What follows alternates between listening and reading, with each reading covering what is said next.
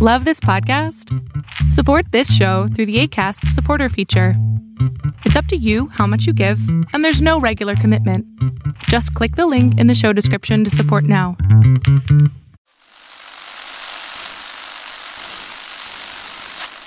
Nine, 12, 10, 28, 2, 23.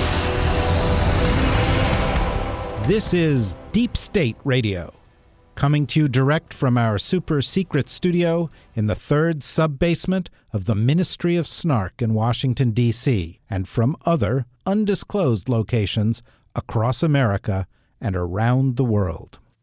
Hello and welcome to another episode of Deep State Radio. I am David Rothkopf, your host, and I am joined today by Max Boot of the Council on Foreign Relations and the author of a great new book called The Road Not Taken about Edward Lansdale, Rosa Brooks of Georgetown University, and Susan Hennessy of the Lawfare blog and of the Brookings Institution.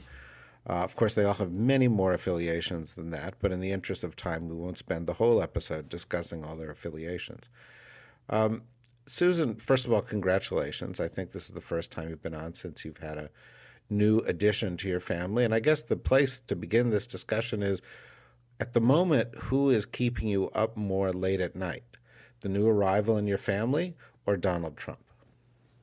You know, however little I am sleeping, I guarantee you that Paul Manafort is sleeping less.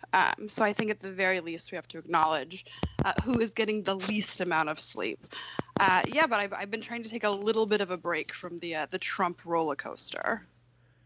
Is that advised by your doctor? Just for blood pressure purposes, you know, achieving that critical distance from the ongoing circus.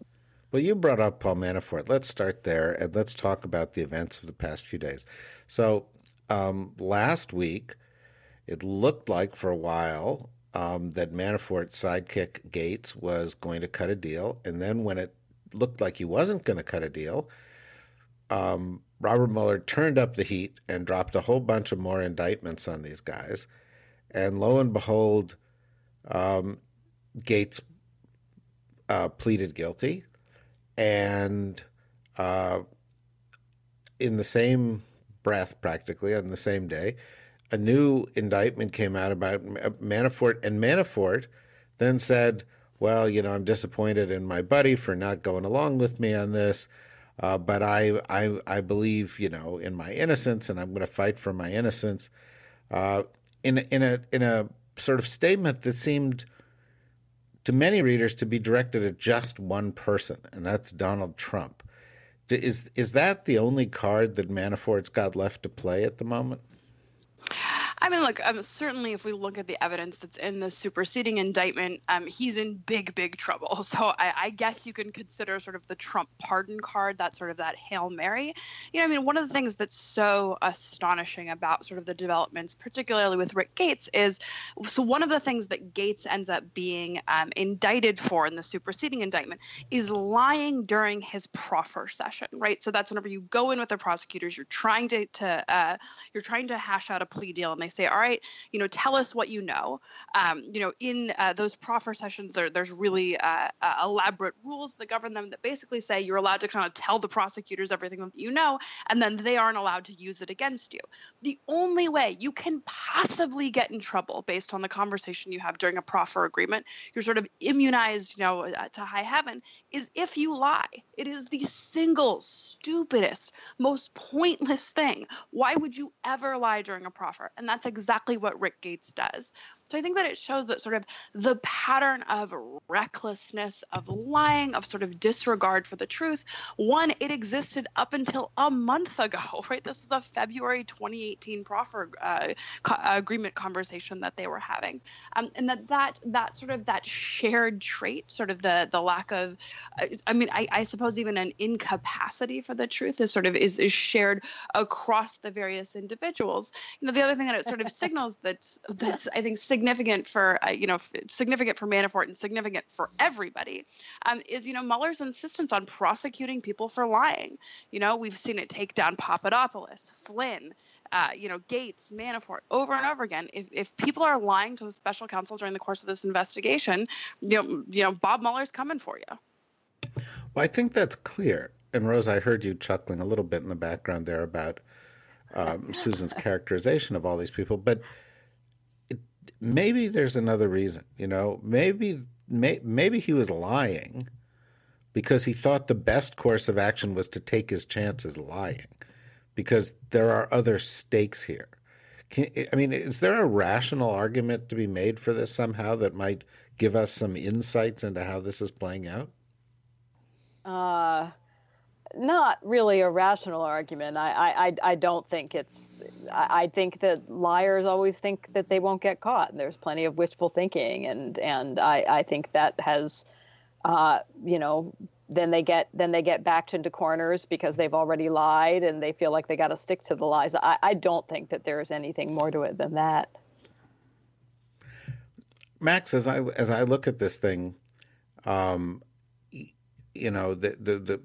the case against Manafort and Gates was strongly in the spotlight last week.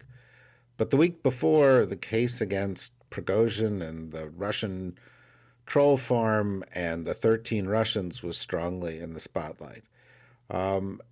Probably there is another case out there about Russians hacking the DNC, which we haven't seen manifested in either one of these two cases.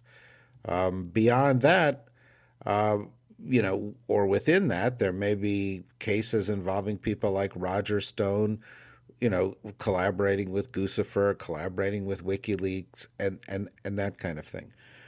We haven't seen a case or anything pertaining to Jared Kushner and some of his meetings yet. We haven't seen anything pertaining to the ties of Trump, or for that matter, Wilbur Ross and other Russians and so on and so forth.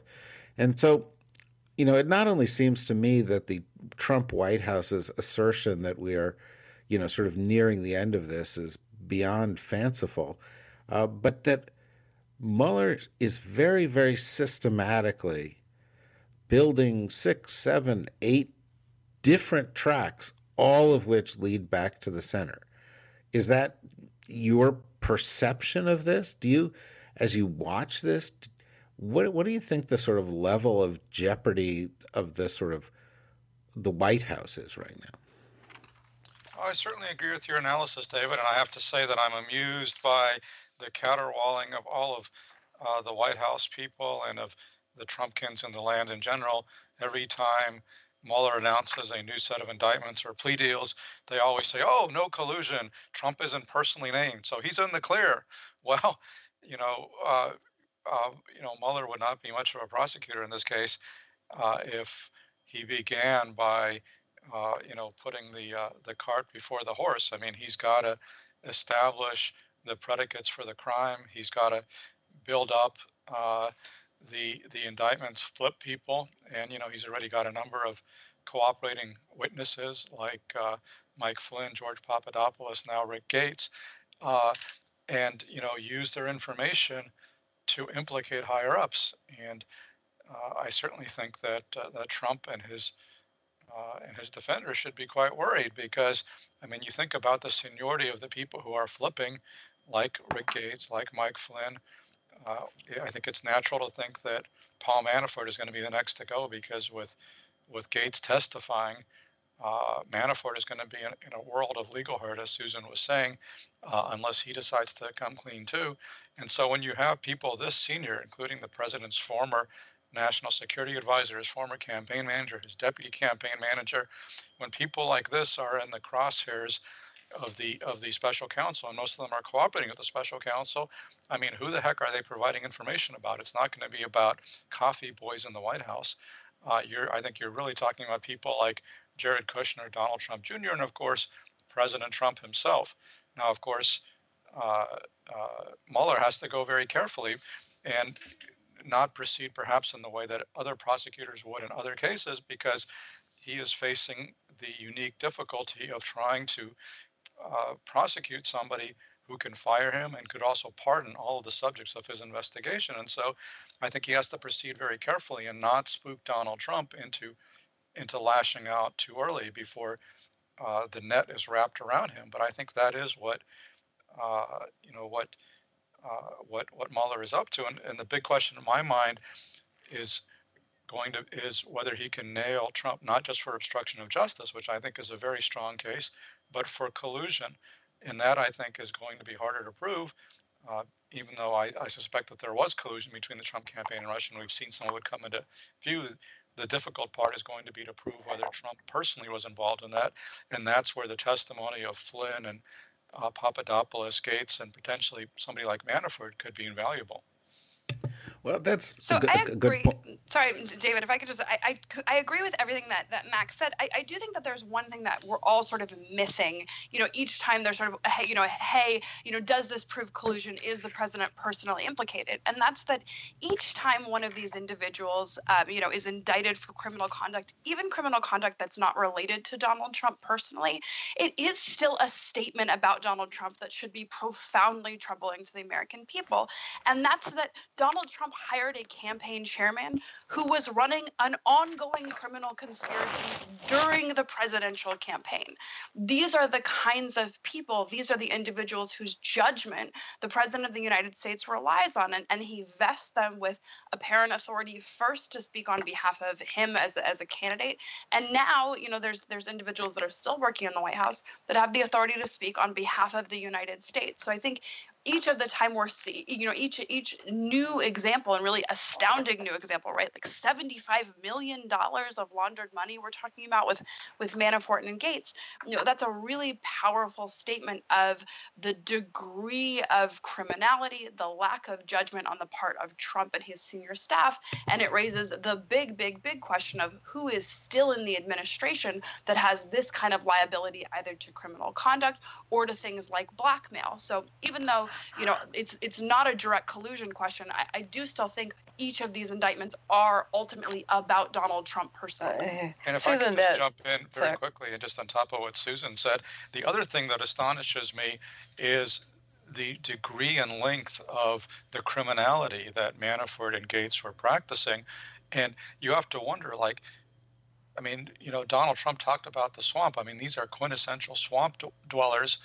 And what would have happened if Mueller hadn't come along? Would these guys just gotten away with it as they had for years? And how many others like them are out there engaging in this kind of criminal action in the guise of lobbying, and essentially, I think, protected by their political connections? To my mind, this is a bipartisan scandal that blows the lid off of these dirty dealings that have been going on for years in Washington. Well, I think it goes further. It blows the lid off of a lot of what's going on in Washington. And indeed, there are a whole set of things that are going on right now that are not being investigated by Mueller that are clearly violations of the law. I had a question for you, Rosa, but did you want to say something first? Well, I wanted to jump in with a gloomy comment, which is that I don't think... It's why you're here. Can you hear me? Yeah, that's why I'm here. Yes, of course, Susan is right, absolutely right, that the fact that his campaign was staffed with a bunch of criminals really should make people raise some serious questions about Donald Trump and his judgment, even if Mueller is never able to come up with any smoking gun that points directly to Trump himself. But I think it's important for all of us to remember that none of that is going to make an iota of difference unless Congress decides that they're interested in holding this president accountable. And that would probably require, among other things, a Democratic victory in the midterms, because I think we have, it's crystal clear at this point in time that the nation is divided between a majority, thank God, a majority who already thinks Trump is either a criminal or consorting with criminals, and who already think he's a terrible president for a very wide variety of other reasons. And then there is a minority, but a minority that for a variety of reasons, including the nature of our electoral process, Maybe that includes Russian intervention. Maybe that includes just the usual stupidity of Clinton supporters staying home and so on and so forth, and the role of Bernie Sanders, and you name it. The minority's got their guy in office, and that's a minority that is, to a great extent, in a media bubble of their own, where the same news that you and I look at and say, my God, the evidence is mounting. Trump is surrounded by criminals, and he probably is one. They're getting that news filtered through something very different, and it's not looking the same to them. And they're reading it as, aha, there's a partisan vendetta against him. It's all made up. It's not true. These poor fellows, they're getting a raw deal. And so it doesn't change what they think at all. I do think that when it comes to Republicans in Congress, they are reading the same news that we're reading. They're not just in a bubble, but they have shown a really impressive degree of spinelessness. So this is all a way of saying this is all very well to say that, gee, Americans ought to look at this, but a lot of them already do look at it that way, and the ones who don't probably won't. They will either have their guy voted out or not. Well, I think that's absolutely true. And there's a lot of discussion about, the court of public opinion. But of course, in many respects, that doesn't matter. What matters is whether the law was broken and whether Mueller's going to be able to prove his case. Susan, I remember reading, my legal training consists of articles I read someplace. And I remember reading in the Wall Street Journal many, many years ago an article about a famous Texas trial attorney.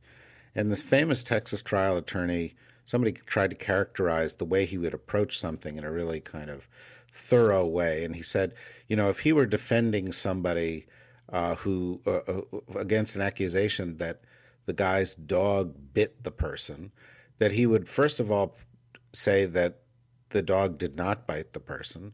Secondly, he would say that the other guy provoked the dog to bite the person. And then thirdly, he would prove that the guy didn't even own a dog. In other words, he would try to tackle this on many different levels. And I feel a little bit like we ought to do that around one issue right now, which is in collusion. I don't want to get too bogged down in it. But first of all, focusing on collusion exclusively or the Trump team talking about collusion is a distraction because there are a whole host of other offenses. And, of course, collusion itself is not actually a specific crime.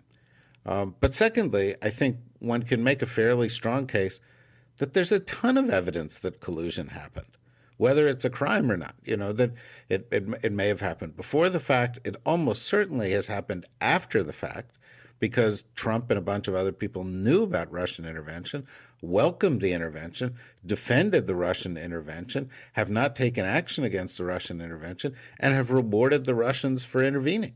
But I just thought I would go to each of you and talk about those 2 points. Is collusion a distraction? And do you think we have a strong case to make for it? So I don't think collusion is a distraction. I think it's one thread of a 5 or 6 thread investigation that Mueller and in theory the congressional committees are probably pursuing, right? So in addition to sort of the active measures campaign on the Russian side, financial crimes, right? There's any number of different things that they're going to be looking into. So I don't know that it's something that, never mind, don't look over there. I think there are serious questions, including serious questions about sort of what we all saw, with our own eyes.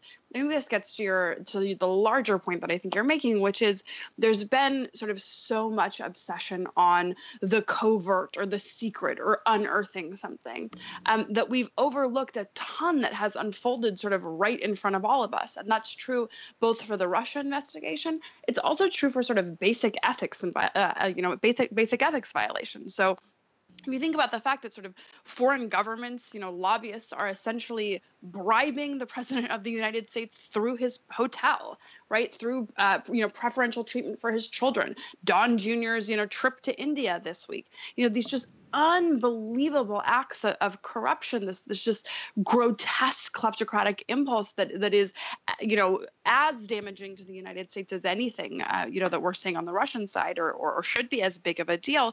All of that is unfolding essentially in plain view. And people are so intent on, because there's such a shamelessness at the top. There's not even an attempt to hide, lots and lots of this bad stuff. People are so focused on sort of, hey, we need to find out the secret thing. And if they aren't trying to hide it, then it must not be bad. I really do think that is allowing this administration to get away with, just an incredible amount. The past administrations, you couldn't even conceive of past administrations doing this stuff. Max, what's your take? I agree with that. And I mean, it is striking the extent to which, Richard Nixon went to the extent to which he went to try to hide his conspiracy, his attempts to obstruct justice, all his other criminal acts.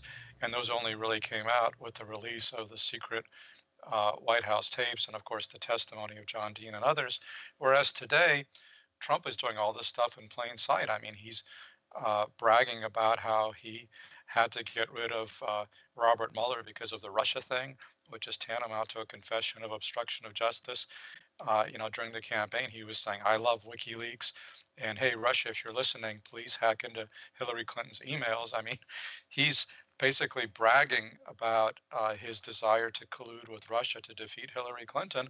And all this stuff is in plain sight. And of course, Susan is right that Mueller is of course focusing on the stuff that's hidden, and we've seen some of that come out already, including that June 2016 meeting between Donald Trump Jr. and Jared Kushner and Paul Manafort and these representatives of the Kremlin who are promising dirt on Hillary Clinton. And I'm sure that we will see more of that kind of hidden collusion emerge. But what's in plain sight is shocking enough, and would have been enough, I think, to bring down any previous president.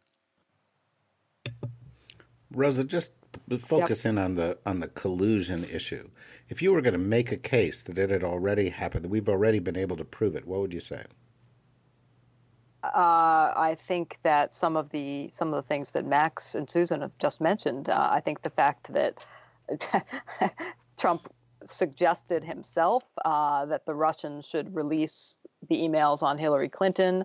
I think the timing of the communications between Stone and WikiLeaks, the timing of communications between other senior Trump people, including Don Jr.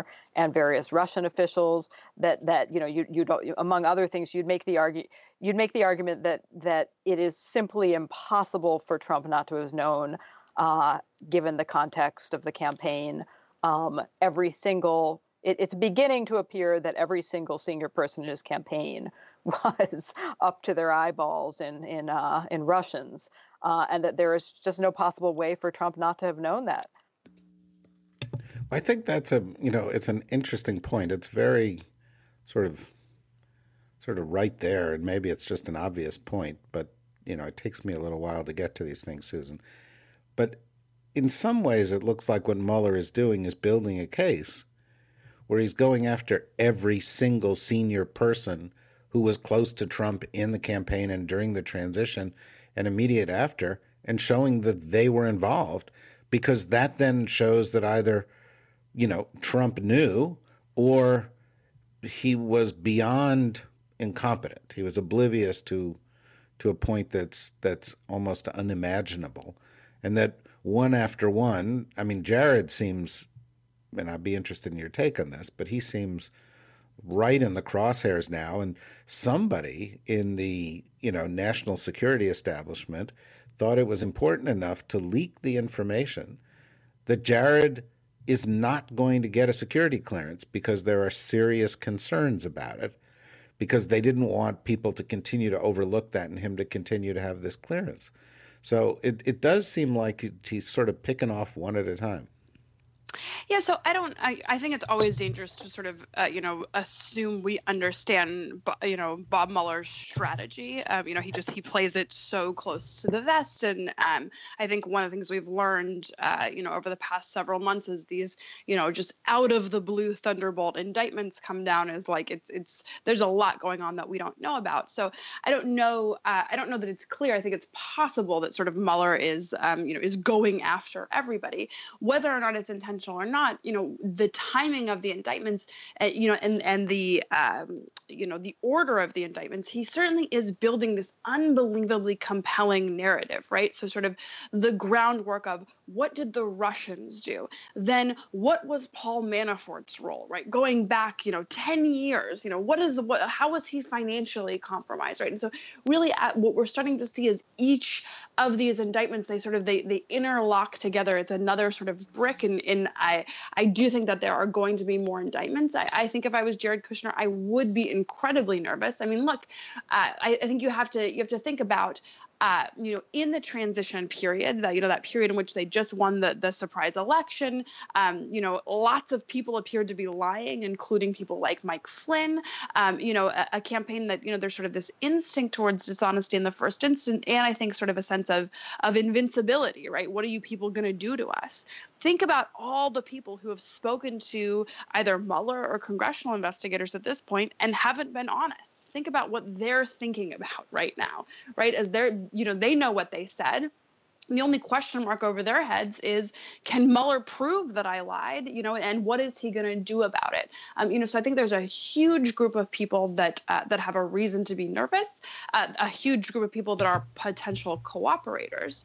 The Kushner thing really, I think it gets back to, the reason why we have anti-nepotism laws in the first place. I think it was either a Wall Street Journal or a Washington Post story that had the little tidbit that Kushner is outside of the NSC, the individual who requests the most information from the intelligence community, right? So not only is he someone who is not deemed trustworthy under the ordinary processes, right? And it actually is pretty unusual for DOJ to personally brief the White House on, hey, this person's clearance, this person probably isn't going to obtain a clearance at all.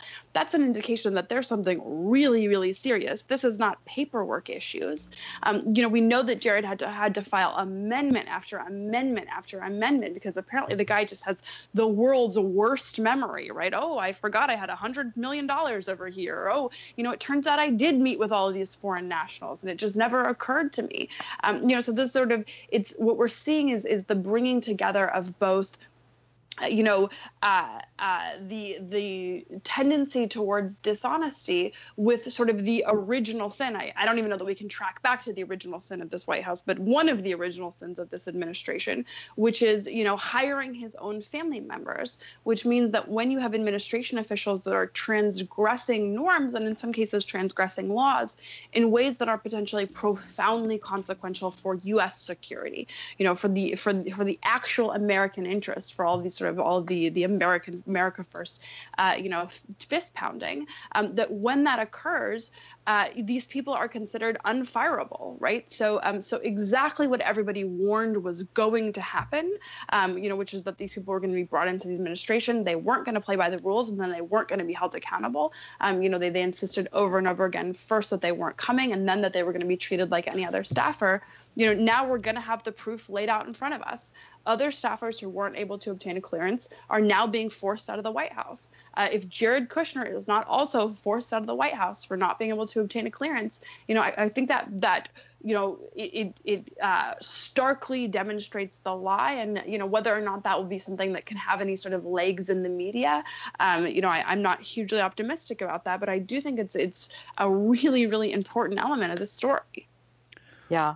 And on the nepotism front, not related to Russia and collusion, but another example of the reasons we have norms against nepotism. Ivanka Trump asked at the Olympics whether she believed the many women accusing her father, the president, of engaging in sexual misconduct. She not inappropriately said, "Look, that's kind of inappropriate to ask his daughter. I'm his daughter. He's my father." The only problem with that, of course, is that she's also, a staffer at the White House whose official role is to represent the United States and to advise the president of the United States. And those are incompatible roles. Well, on top of that, she's advising him on women's issues. It's not right. Well, I didn't want to pile it on here. Yeah, but it's not entirely irrelevant. Look, in the few minutes we've got left here, let me sort of shift the question a little bit to something we touched on earlier and turn to you, Max, and that is talking about. So Susan mentioned, well, what can they do and to us, and we've talked earlier about sort of other infractions that they're getting away with, and there is this kind of bigger issue here of complicity on the part of the Republican establishment, not just accepting Trump, but some people in the Republican establishment becoming crazed Trump loyalists or deeply involved in this thing as actors, like Devin Nunes, or apparently one of the truly worst of the U.S. Congress, Dana Rohrabacher, who is sort of in the midst of all of this Russia stuff.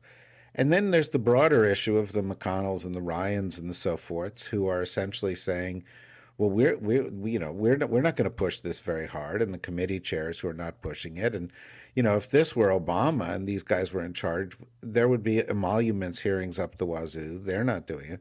And then you've got this little smaller cluster of the true believers who gathered at this CPAC meeting, which I was shocked to hear had nothing to do with sleep apnea. I all thought that CPAP would, but in any event, they were gathered at this CPAC meeting, and Trump gets up and gives an absolutely deranged speech, and they're cheering like crazy as he puts forth nutty ideas like arming teachers, which he's gone since further and further and crazier on. And then when Mona Charen got up and said a couple of words that sounded almost Max Boot-like in their common sense, she was booed out of there. She had to be escorted out because she was so apostate that she was actually sort of speaking the truth.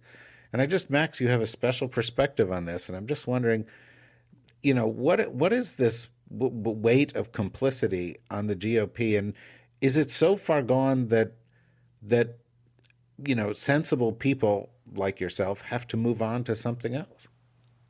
I think it's pretty far gone. I mean, I'm not at all regretting the fact that the day after the presidential election, I ended my time as a Republican, which I had been throughout my whole adult life, and re-registered as an independent because I understood that this new Trumpified Republican Party would be fundamentally incompatible with my conservative values, or as I prefer to call it now, classical liberal, because even the word conservative itself has been tainted, and it's now become essentially a synonym for Trump lackey.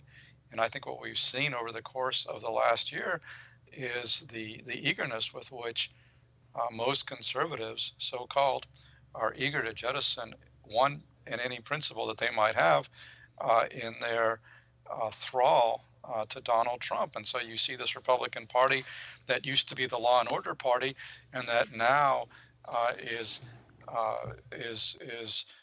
creating vast conspiracies with the FBI in the center, and seeing the FBI as this deep state malevolent force. You see this Republican Party that used to be dedicated to family values now defending a president whose lawyer paid off a porn actress, who endorsed an alleged child molester, who employed in the White House an alleged wife beater.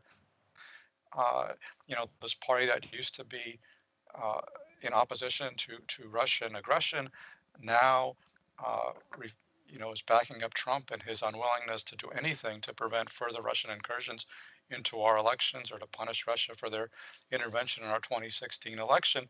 On and on and on down the line, pretty much every principle and value that the Republican Party once espoused, they have now jettisoned.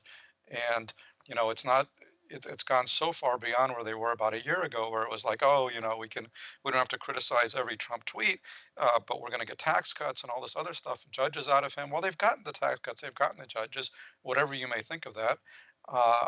And it's not like they've lessened it's not like they're any more willing now to criticize Trump's egregious abuses, whether, it's firing the FBI director or, writing off the entire continent of Africa as a shithole, or, just so many offenses, it's hard to keep track. I mean, even just in the last few days, Axios had quotes that Trump approves of the way that the Philippines is dealing with drug dealers, which of course involves sending extrajudicial hit teams out there to kill people indiscriminately. It's no longer shocking that a president of the United States believes in something like this. And I guess it's not shocking anymore that the Republican Party refuses to publicly disapprove of his conduct. And more than that, they're really complicit. They've become accessories to obstruction of justice, most spectacularly in the case of Devin Nunes, as you mentioned, who is leading this onslaught to malign the hardworking agents of the FBI and Bob Mueller and his team, who are trying to uncover what actually happened here and defend our national security. And they are facing an unparalleled assault on their integrity based on nothing whatsoever other than these crazy conspiracy theories that keep getting exposed time and again. But that doesn't slow people like Devin Nunes down. And I think the real disgrace here is not just Nunes, who is transparently a clown. The real disgrace is people like Paul Ryan and Mitch McConnell, who are supposed to be the adults in the Republican Party and are doing nothing whatsoever to rein in these abhorrent excesses. And so this is not the Republican Party I grew up with. I really don't understand how anybody with a scintilla of moral or intellectual sense can possibly pledge allegiance to this gang. I just have to say, and I don't think I've said this before on here, but the Trump era really begins for me on election night when we were doing an event tied into election night, and Max was one of the speakers there, and I was moderating it, and I was walking around this room full of people that were gradually becoming drunker and drunker, and a very elegant woman walked up to me. In the middle of it, she was wearing a trench coat. It was all buttoned up, and she said, "I have to leave." And I was like, okay, goodbye. Really wasn't sure what was going on. And she said, "Yeah, I have to go throw up." And it was Max's wife. And it was... I hope that wasn't a comment on your hosting capability. No, it was a comment on... It was just, to me, that was the turning point. It was like, prior to that, Trump wasn't going to win. And then when she walked up and said that, it was clear. That was the moment. He was going to win. And the first sort of... the canary in the coal mine was Max's wife's stomach distress. Yes, that was no offense to our genial host, David, but that was not one of the more pleasant nights of my life. It began with comedy and turned into nightmare. Yeah, it sure did. Susan, before we go, I know you've been in this maternity period. You're going to come back to work. Where do you expect this Trump thing to go next? Where do you expect, from a legal perspective, us to go from where we are here? I know you very wisely said we don't want to guess what Mueller has to do, but as you look at it, just with a sense of logic, what are the next couple of steps of unfinished business? So, in the realm of wild speculation, I think we'll see more indictments, and I think we'll see a lot more indictments. And so I think the question becomes, at what point is somebody indicted who's sufficiently close to Trump, or something happens that sort of sparks the simmering constitutional crisis that we've all been sort of, I think, holding our breaths and hoping doesn't come. Trump is... he's so uncontrollable and mercurial ultimately that, this investigation, despite sort of Ty Cobb's fervent wishes to the contrary, is nowhere near wrapping up. I think that there might be a major legal confrontation over the president testifying or responding to Robert Mueller's subpoena if he won't agree to be interviewed. I think Mueller will win that case. I think he'll easily win. It might be a very long and prolonged legal battle, but I don't think that Trump is in good legal standing here. And so I think that Trump interview is one sort of possible inflection point where he decides either to fire Mueller or we've seen that his attorneys don't want him to sit down and have an interview because they're concerned about, quote, an unfair perjury trap.